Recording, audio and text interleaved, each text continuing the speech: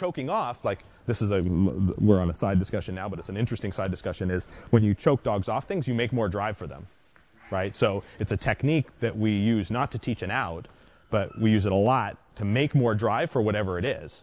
So when we're teaching our dog and you're trying to build them, you lift them slowly off the bite, you lift them slowly off a ball and then have it whip away.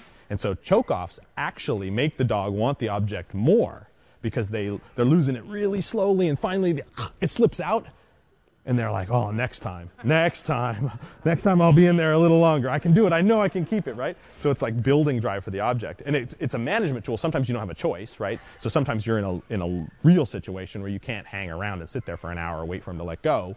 But you need to set up training sessions where you can, because the more you choke them off, the more they want to keep it. So it's actually the opposite. A lot of the Dutch guys do that on the bite with their young dogs for police work, when KNPV and things. It's like, so they'll put the dog in the bite and the dog will bite. And when they're young, they'll get out there, pet the dog, and the dog's biting it, and they're going, "You're good dog." And then they'll slowly lift them and choke them off, and then the guy will roll away and get up and run. And they'll, boom, and let him go back. And next thing you know, you come up there and you pull on that collar, they go in the other way. Like, they start digging in harder.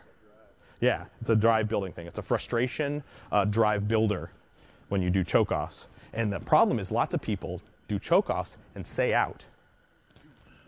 And when you do that, you're counter-conditioning your dog to not out, right? So they go like, they say out and they start choking the dog off. The dog loses it. And then the next time you say out, the dog goes, clamps down extra hard. So if you're going to choke the dog off, never use any commands, right? So you just say like, hey, I don't have a choice here. I got to get this thing back from this dog, so we got other things to do or whatever, right? So don't say out when you choke the dog off.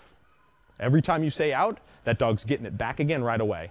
And then he'll get to this point where he says, oh, you say out, bam, and get it again. Out, spit it, yes, get it again. Out, spit it, yes, get it again. Good boy.